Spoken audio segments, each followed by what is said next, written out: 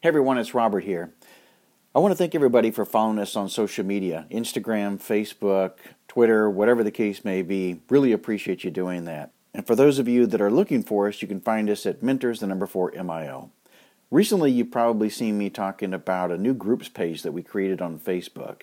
You can find it at facebook.com/groups/Mentors4MIO. What this is all about is that we're trying to network the community and also find out all the different training, events, and seminars that you guys would be interested in. We've got some big plans that we're working behind the scenes with sponsors, with guest speakers, and all of those types of things. And so we're really excited about what we have that we're laying out. But it's going to take every one of you to kind of give us the feedback so we know those types of things that you're interested in. So please head over to join us at the Facebook page, on the groups page. Become a member there and refer a lot of your friends because we'll be posting a lot of the great information that's going to be coming out in the coming months. Moving along on this episode, I was very fortunate enough to have Eli Crane from Bottle Breacher join us. Now, many of you probably remember a few months back when we had Remi Adelake on. Remi is an actor, an author, and a former Navy SEAL, and he was in the movie Transformers, the most latest version of that. Well, Eli is a good friend and a teammate in the Navy SEALs, and he had started Bottle Breacher before he went on the show Shark Tank. And so we talk a little bit about that, but some of the messages that he shared with us, especially those around Shawshank Redemption, and the lessons that he took away, really blew me away. I had not thought about what the character was trying to describe within the movie in the same way that Eli described it. But immediately, once he mentioned that to me, a light bulb went off. And he also shared some really good information around some of the struggles that veterans have when they get off active service, but especially around as it relates to giving back or in communication, because we all have resilience and kind of that never quit mindset.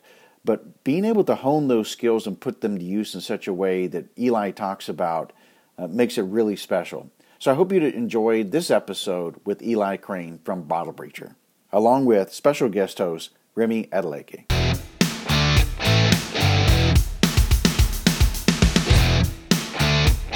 This is the Mentors for Military podcast.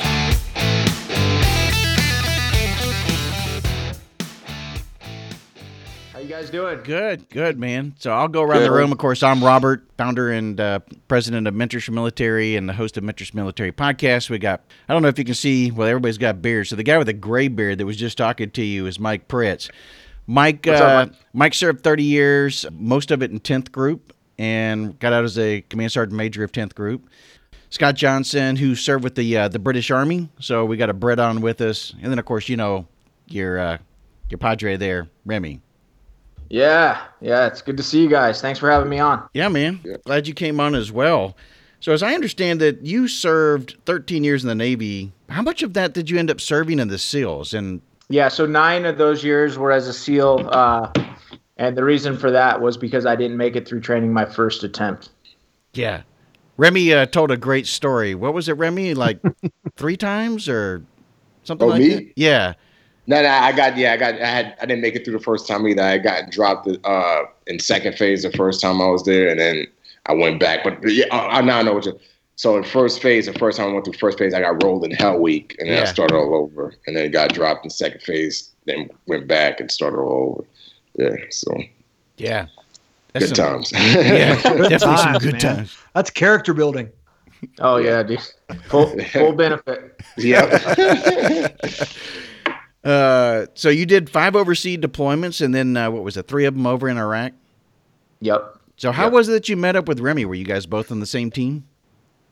Yeah. So I was at SEAL Team 3, and Remi and what was it? Remi, like 10 other dudes, 10 other new guys joined our platoon, and so we got the opportunity to work with these guys as they came into the teams, and it was great, man. Oh, so you were already there and welcomed Remi into the team then?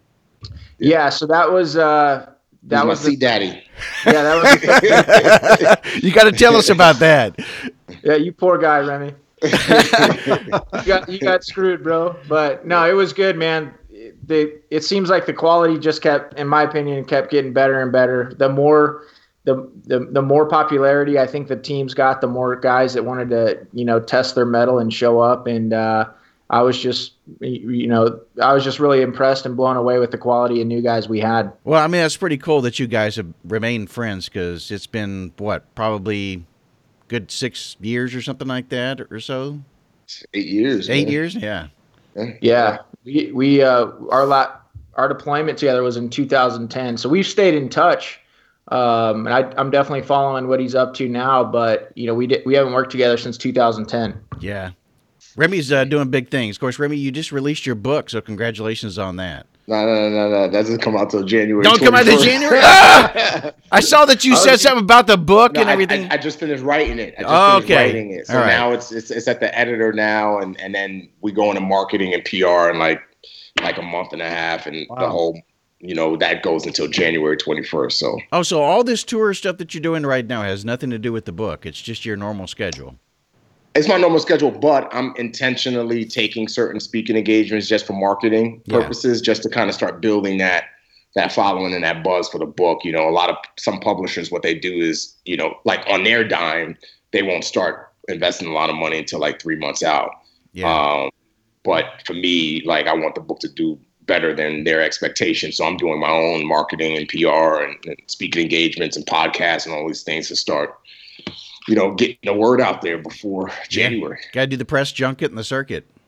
Yeah, for sure. Now, Eli, you started Bottle Breacher, what, was like a year and a half before you got out, or was it somewhere around that time frame?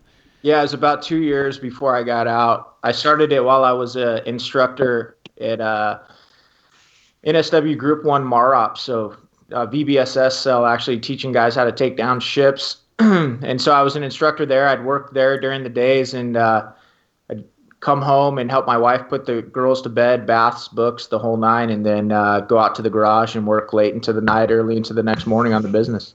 Hey, for our listeners, could you talk a little bit about what VBSS is, what it means, and what you guys taught people to do? Yeah, so basically visit, board, search, and seize, and basically just teaching guys how to take down enemy vessels or vessels of interest. It could be a tug, it could be a barge. A lot of times it's a cargo ship, and a lot of people don't realize how dangerous VBSS is because it's a 720-degree environment. I mean, you got threats all over the place because ships are so small. They have to hide stuff all over the place. Like most couches have hiding places underneath the cushions. There's hiding places everywhere, and so it's such a dangerous area. You're constantly going in and out of hatches that are hard to get in and out of with gear. So it was a really great opportunity and experience for me to work in that cell. Hey, thanks, Robert. I know I'm going to sidetrack it a little bit. I know you're off. It's going to take you off topic, but I brought a SEAL platoon into Lebanon to do just this with the Lebanese Navy SEALs, and watching both our partners learn this from our Navy brethren and the Navy guys going in and teaching them really made me proud of what we were doing over there, and to the level of complication of an objective or a target on a ship is something significantly, I think, different than what I was used to in the Army.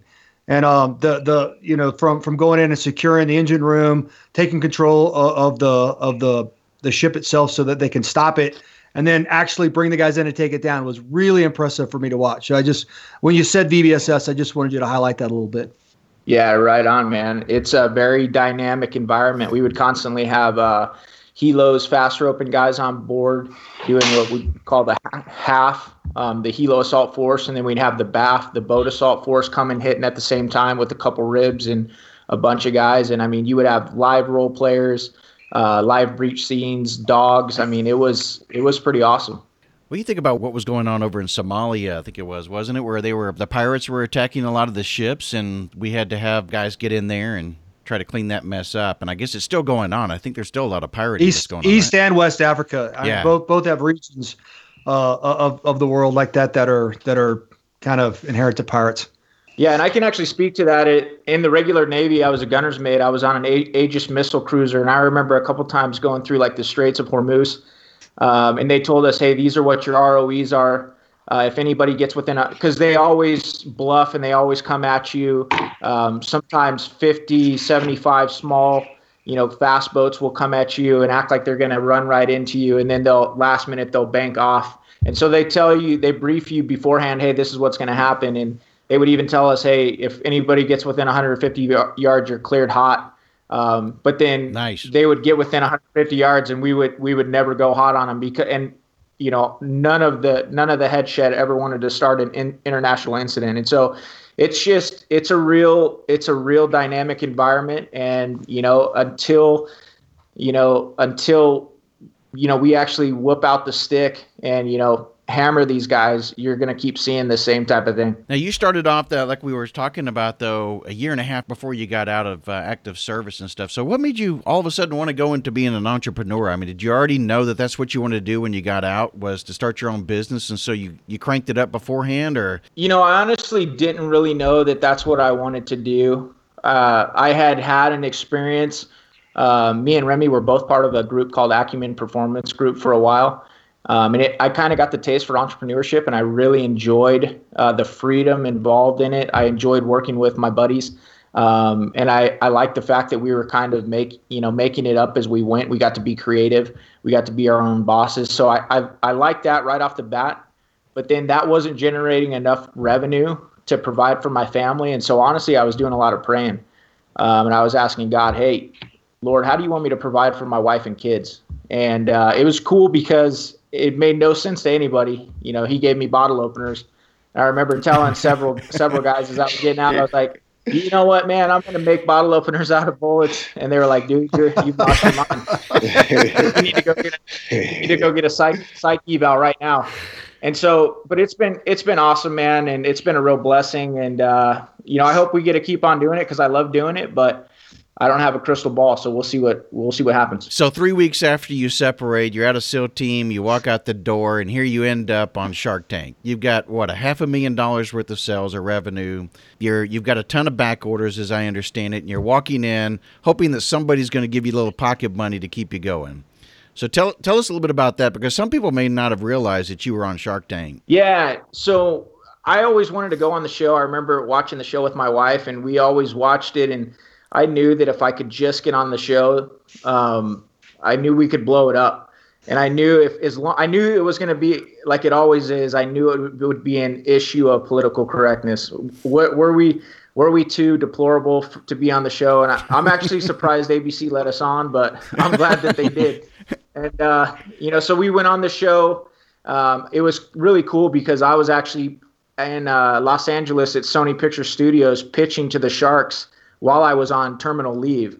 So don't tell anybody, but I was still in the Navy and I didn't actually ask for permission, but because I don't think they would have given it to me. But it was really cool how it worked out because the show aired 1 month after I got out of the Navy. So it was just like a seamless transition. And that's one of the hardest things I've had to watch is my buddies struggle, just phenomenal dudes struggle to find, good work. Yeah. And it's just like, just think to yourself, it really shouldn't be that way. And so that's one of the reasons we try and be so involved in the veteran community and just helping out when and where we can. Yeah, you're right about the transition. That seems to be one of the biggest things is guys have a hard time either acclimating, going through the communication struggles, trying to find their passion or purpose. They've been in a hyper-vigilant state, and now they're trying to get to something a lot more low-keyed out here, and the civilian community in a lot of cases doesn't seem to understand them. And there's a bit of that divide that continues to go on and has been for some period of time. But I think for some people it's a real struggle. And that's part of the reason why they end up going into the government line of business, I think. Yep. No, you're right. But I think it sounds like you already had this plan before you got out of the Navy. I mean, you started Bottle Breacher beforehand. Right. A lot of guys and some of the people we talk to, they don't have that plan. They come all the way up to transition or to the end of a career, and they think, well, there's plenty out there waiting for me. All my buddies have already done it. They're going to help me. And unfortunately, so many people are worried about their own survivability out there. They're trying to make it on their own. So I think it says a lot that you had this plan and you'd worked it for quite some time before you made the transition. Yeah, that's the thing. I had enough situational awareness to watch my buddies struggle as they were getting out before me. Guys that had the same quals, the same skill sets that I did, they were struggling to find work. Some of them, it was taking 12 to 15 months to find something. And I didn't have that luxury because I had 2 little girls. And so, I really started just hustling, sacrificing. I had no free time. There was no balance in my life. I was working my tail off. There were no weekends, no holidays, definitely no vacations. And, there's one of my favorite entrepreneur quotes is if entrepreneurs are willing to work like nobody's willing to work so they can live lives like nobody's able to live. And that's just, it's been so true. And, it's not easy to make it, and it's surely not easy to work with your spouse like I have. And I don't recommend that to most people, but it's actually been kind of cool because it's actually brought us closer together as a couple, and we've had to rely on each other. Just we call it staying in our swim lanes, and that's one of the things that is super important. But it's been pretty awesome. I usually try to counsel people, by the way, not to go into business with family members. Families and friends are some of the hardest things to do because, of course, it's harder. Like with your spouse, you just can't turn to Jen and go, "Okay, you're fired. That's it. I'm done."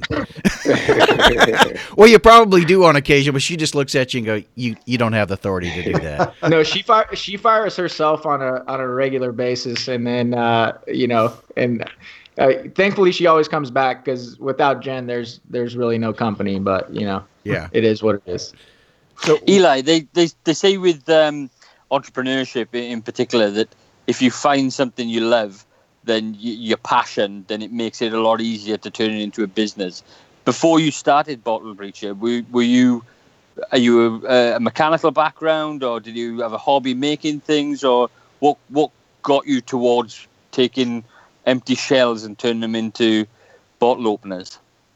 Yeah, I'm definitely not a mechanical guy. I've always been kind of a creative guy, and I've always had kind of an eye for, what was, I think what was unique, what was cool.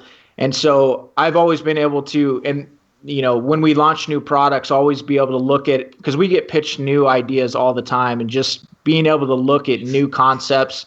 And I've always kind of gone by the mantra that if the guys like Remi that I used to work with, if guys like you would think it was cool, then the rest of America and the rest of the world will think it's cool. And it's actually pretty simple philosophy. I think that guys in special forces are the coolest guys in the world. So if they think it's going to be cool, then everybody will think it's pretty awesome.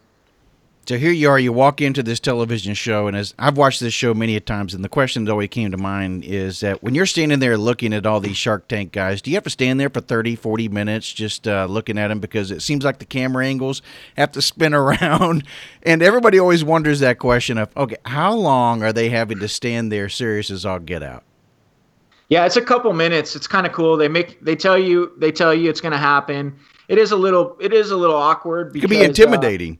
Yeah, you're walking in there, Joe and Sue Nobody, and you're standing off, staring at these, sharks that are super qualified and super successful, and they're looking at you, and you're looking at them, and you're just like, let's get it on, So it was pretty cool. So what do you think separated you from the other struggling entrepreneurs then? What made Kevin and Mark want to invest in your company, do you think? What was it that set you apart? Because, I'm sure they, of course, watching the show, they see tons of entrepreneurs come in, having a military background. Sometimes you don't always have the business acumen and everything down to be able to take the challenge on. These guys can really get deep into, income statements and balance sheets and trying to pick apart your business plan and everything. So what was that thing that you think that kind of helped set you apart? I think it was a combination of a lot of things. I think primarily what really spiked their attention was we were in year 2, not even working on this thing full time out of a 1-car garage, and we were projected to do $900,000 in our second year. Excuse me. That just doesn't happen. No, if you study entrepreneurship in companies, it just doesn't happen. And so that got their attention right away. And then I think the fact that we went in there with a humble mentality and didn't try and act like we were pros by any stretch of the imagination. And there were a lot of questions. We said, you know what, I'm not sure about that, but I'll get back to you on that. I think they knew that, okay, these guys are moldable. They don't think they know everything. We can work with these guys. They sound kind of humble. And I was also quick to talk about my failures. And I think that's that's a big thing that most people will never talk about. And the reason I wanted to highlight and talk about my failures, including not making it through Buds my first time, but also Jen not making it into business school her first time, because I think the most important skill and the most important trait in entrepreneurship is resilience. Mm-hmm. And a lot of people, you know, they get into this game, it doesn't work out, and then they quickly say, oh, this isn't for me. Well, you know, I told them, hey, that's not how we roll. That when we don't succeed at something, we don't run for the hills. We stick and we fight and we regroup and we try and figure out what the lessons learned were. So I think there are a lot of things going into it. But then again, you got to remember it's a TV show, and these guys understand they want to support good stories and good people. And I think that they sensed that in Jen and I think they wanted to, help some veterans out, but they surely weren't going to do it if the numbers didn't add up. And thankfully for us, our numbers added up. One of the biggest challenges I see within organizations is scalability. And I think you kind of ran into that same problem in the very beginning, because as I understand it, you had a lot of people wanting to buy the product, but they were wanting to buy customized product. So they just didn't want it right out of the box. And, you know, I ordered one of those myself, and of course I had it customized, and it just makes it a little bit more personal. So that was one of the challenges that you had, I guess, is trying to scale it correctly. Yeah, it definitely is. I mean, not many people these days make the commitment to manufacture stuff in the USA. And I totally understand why they don't. It's extremely difficult to manufacture stuff in the USA, especially if you don't have a background in manufacturing, but it's also very, very expensive, you know, and we made that commitment from day one. And so we've been making stuff here in the United States since we started. And because I don't have a background in manufacturing, and in many ways we were kind of creating this new model of how to do things. We had to learn it the hard way, but that's where a lot of my training in special forces kicked in, and just being able to, you know, think outside the box and never give the answer, well, that's how we've always done it, because that's how we've always done it isn't working. And rigidity is your biggest enemy in entrepreneurship and often in most things. And so we tried to stay flexible, take ideas from everybody, test and do some more testing. And like we did in the teams, Remi, you know, contingency planning was as important as the plan itself, because we knew that as soon as we left the wire, comms were going to go down, we were going to get a flat tire, we were going to hit the wrong house, or, you know, whatever, something was going to go wrong. And just understanding and knowing that things are going to go wrong, but being flexible and ready to shift and fix the problem, that's what entrepreneurship is all about. And I think that's one of the reasons I actually enjoy what I do, because I have to stay engaged, and I'm the type of guy that if I'm just doing some mundane job, I can't do it. I just hate it. So, yeah. You've mentioned there, Eli, a couple of key phrases I think that come from military backgrounds. You know, resilience, adaptability, and they're fundamentals when it comes to entrepreneurship. And you know, we know statistically that 50% of businesses will fail within the first 3 years. But I think for veterans going into entrepreneurship, those statistics are a lot less of a failure rate, because they've got that ability to adapt to a changing scenario. They've got the resilience to keep on going back, failure after failure after failure. And they've got the ability to really drill down in the failures and learn from those issues, change them, adapt them, and move on and push forward again. And the key skills, I think. Right, and I think the other things that are super important are the fact that the teamwork aspect. I tell entrepreneurs all the time, hey, you're never going to build anything of any significance on your own. It just won't happen. I mean, there's been a couple anomalies that have done a pretty good job, you know, but most people, 99.9% of people that are entrepreneurs and successful in business, they're good at building teams. And it's just like when we were going through, you know, SEAL training, Remi, they taught us day one, week one, hey, you're nothing by yourself. You better have a swim buddy with you at all times. And matter of fact, if we catch you without a swim buddy, somebody that's not 6 feet from you, you're gonna get your tail whipped, and probably your whole boat crew is gonna get their tails whipped, just to show you there's no John Rambos on the battlefield, and there's no John Rambos in business either. If you want to build anything, you better build a team, and that's one thing in the military that we all understand. And the other thing too is we know how to do more with less. I mean, I look at some of the situations that we were thrown into. We were usually always outnumbered. We were fighting in their backyard. And yet we kicked ass all the time because, we knew how to do more with less. And there's a lot of lessons that, I could take right from the military straight into business. On that, I wanted to talk to you guys about that because you had mentioned about the military and SEAL teams, and what was it besides the thing about, the resilience and the adversity and overcoming those hardships that you think that you took away and brought to the workplace, and that has helped you be successful going forward? I mean, Eli hit a lot on it. The resilience, I think communication is another note that's big, in the teams, especially. And in my background, doing a lot of the intel stuff I did, it wasn't about how you communicate. It was about, what you communicate. It's about how you communicate, what you communicate, especially working with locals and through interpreters. I had to make sure that what I was communicating through an interpreter to another person was being received the proper way, and vice versa, because our team's lives were on the line. If I received some bad information, or if I got information about a bad house, we went to that wrong house and, things went south. And so, one of the big tools that I took away from my time especially in the job that I did was just that communication, that SEAL type, special ops type, two-way communication.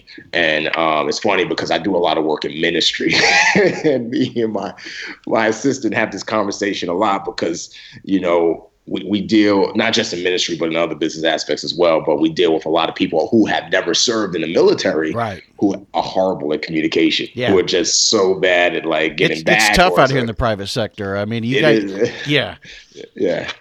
Yeah. And so, so I would say that's one big one besides what Eli already touched on as it relates to resilience and being able to take nothing and turn it into something. Let me see what else I could think. Eli already touched on adaptability. I got something real quick. I think one of the biggest things I took from, that just brutal type of training and I brought it right into the private sector is, the goal setting aspect and not trying to eat the elephant one bite at a time. I noticed that, I had to go through Hell Week, I think like Remi twice. And I noticed both times. The first time I almost mentally screwed myself because I remember we'd broken out on Sunday night. It was Monday night. I was colder, wetter, more miserable, more exhausted than I'd ever been, just getting tore up the entire time, surf tortured, log PT, the whole nine. And I thought to myself, if I'm this tired, this miserable, this cold, this wet right now, how am I going to make it another 4 days? And that's one of the biggest things you can do to screw yourself up mentally is start thinking about, eating the entire elephant or thinking about the entire week. You got to take these big things in life, whether it's the next semester of college, whether it's the first quarter of your business, whatever it is. And you got to start breaking it down into small pieces, and you got to look for daily incremental progress, and I like to tell young men and women that are looking to do this, watch that movie Shawshank Redemption. Yeah.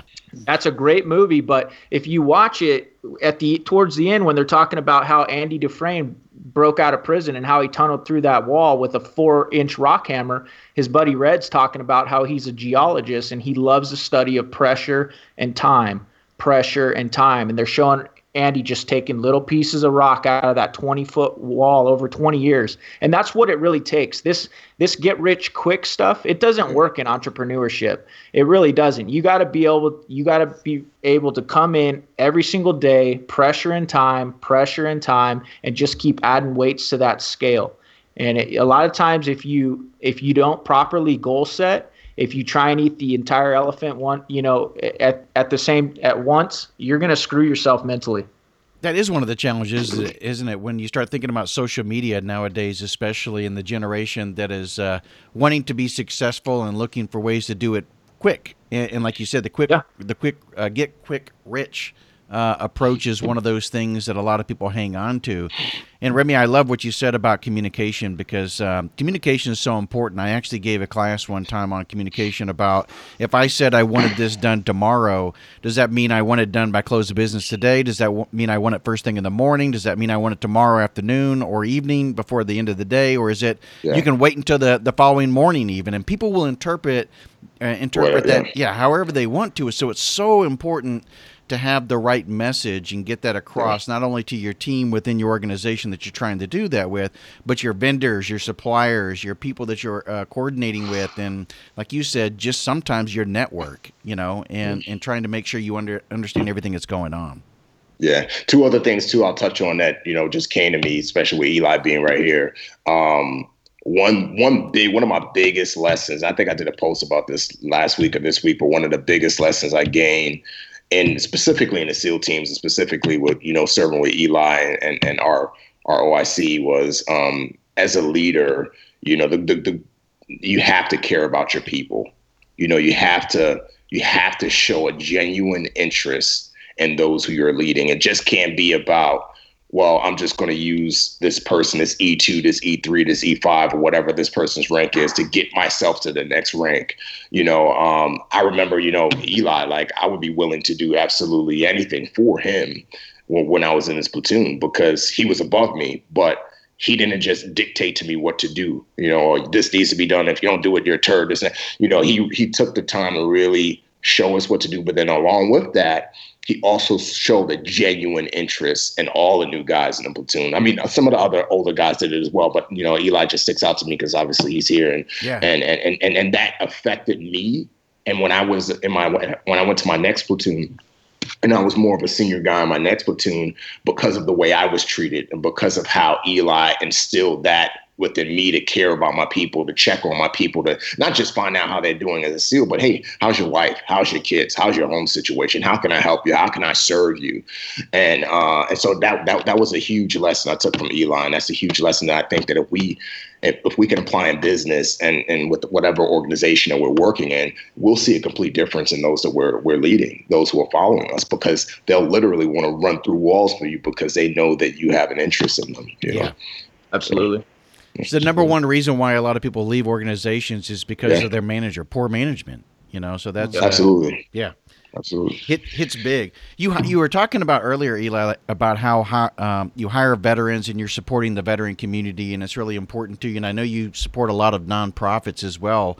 So maybe you can talk a little bit about that and about why it is so important to give back to the community. Yeah, I think honestly, when you just boil it all down, I think if you're living your life and you're not looking for ways to bless other people, I think you're completely wrong. And I don't think you're a fulfilled person, just because I think that's how life works. I think, and I'm not saying you can't have a good life. I'm just saying, if you're not giving back to people, if you're not blessing other people, you're not getting the best stuff out of life. And selfishly, it is the best stuff out of life when you can actually take something that you've done, or a little nugget that you have, or, a blessing that you have to give somebody and give it to somebody else. That's when life starts getting pretty awesome right there. And so, just this community, you guys know the deal. It's a really small community. I mean, less than 1% of the population is serving right now.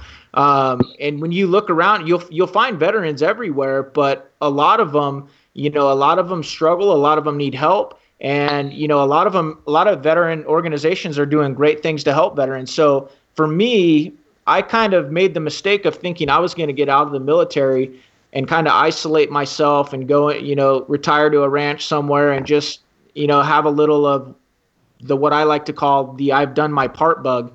But I realized really quickly that was not in my DNA, and I just couldn't sit on the sidelines and, not serve.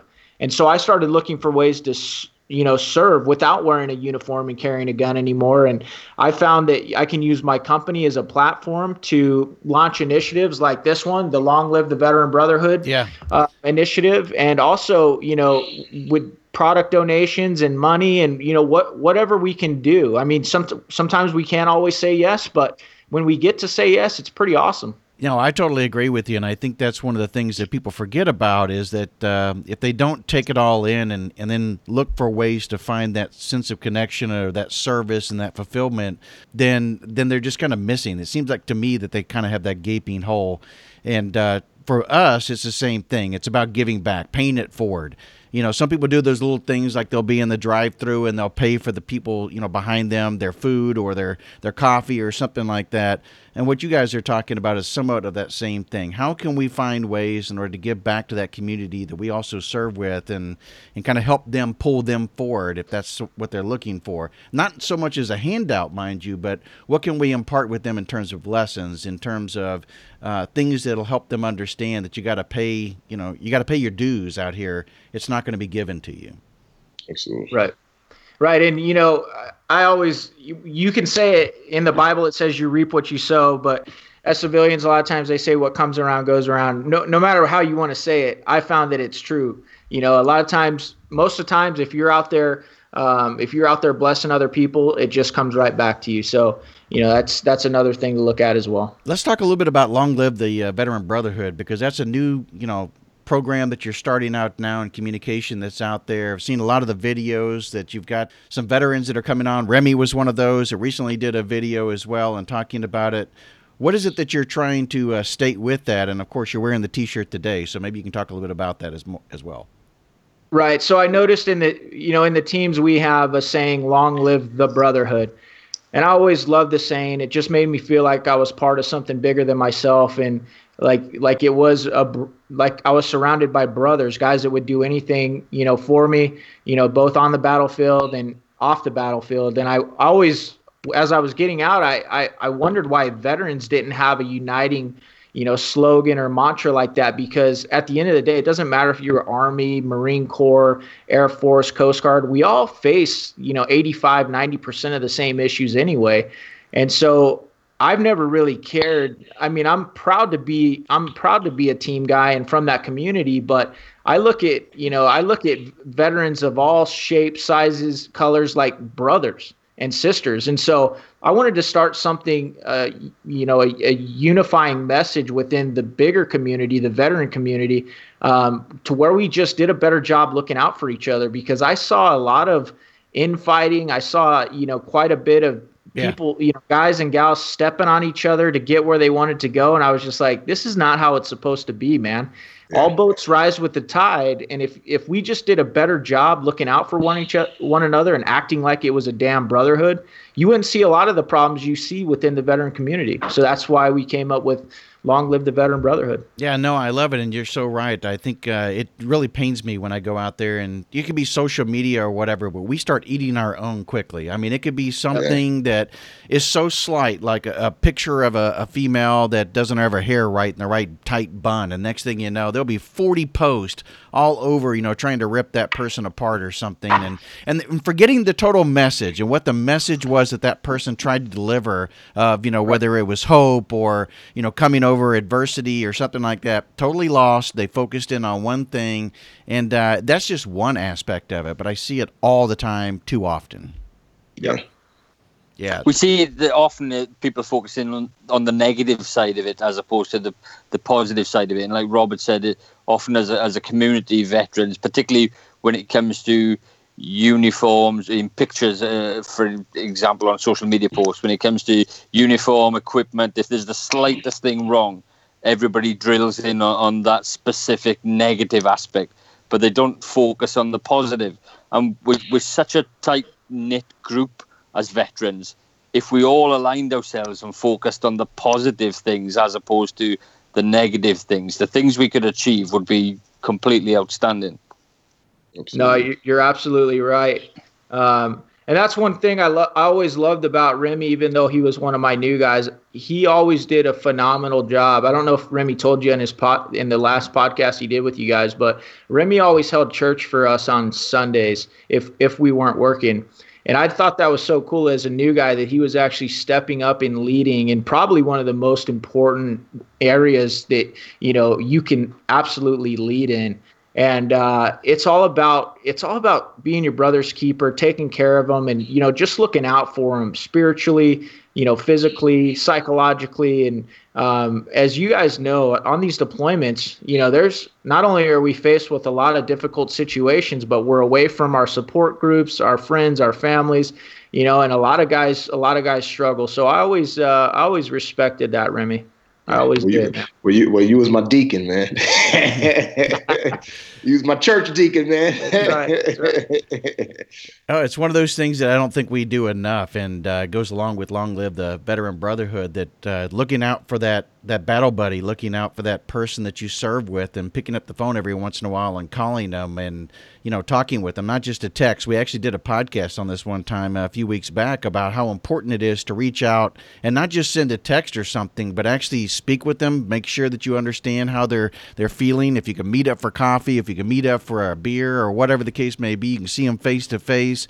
You can get an idea and a better perspective of what's really going on in their life and the whole thing. It's about that camaraderie, and I think that's one of the things that's missing out of the veteran community once they get off active duty. And going back to your original point about sense of service and everything, that's how you can get tied in. You start getting connected with other veterans. Next thing you know, you're going to find that sense of service somewhere. It's out there waiting for you. And honestly, that's one of the biggest things. I didn't realize it, and I know a lot of veterans don't realize it. One of the biggest reasons they have problems and they struggle is because they've lost that sense of camaraderie, and they can get it back. They just have to look for work. They have to look for ways to serve and support their brothers. And it could be with a nonprofit. It could be in so many other ways. But a lot of vets don't have the self-awareness to realize that we are hardwired, most of us, for service. And if we don't have some aspect or level of service in our lives, we get into trouble pretty quickly. Yeah. Well, I'll be doing my video here soon. Appreciate you sending me the shirt. Got to get that thing. I know it's in the mail. I haven't had a chance to go home and actually pick up the mail or anything, but I'll be doing the video here soon. Don't worry. But awesome. Also, tell everybody how they can get those T-shirts and they can be a part of this whole community that you're talking about, and how they can learn more about Bottle Breacher, because people are going to be listening to this and saying, okay, I've heard about it now. What's the best way to find you? Yeah, if they just go to bottlebreacher.com, they can find these shirts and our other products. And basically what we're looking is we're trying to start a movement, and it starts with a little T-shirt, but at the end of the day, it's so much more than that. What we're really looking to do is have veterans do a better job acting like brothers and taking care of one another. And we're actually asking a lot of veterans to pick up a T-shirt and make a video telling their story, who they are, where they're from, where they served, what the Veteran Brotherhood means to them, what they're doing to give back to it, and in the video with Long Live the Veteran Brotherhood. So that's really what we're after here with this movement. Yeah, it's awesome, man. I really appreciate that. And, of course, you can go and find everything about Bottle Breacher on Instagram, on Facebook, and go directly to the website and everything and order all kinds of products and materials. Like you said, Long Live the Veteran Brotherhood T-shirt is one of those, but all their products are outstanding, and wish you nothing but great success. And Remi, same to you, brother. Appreciate you coming back on, and both of you taking time out of your busy schedule.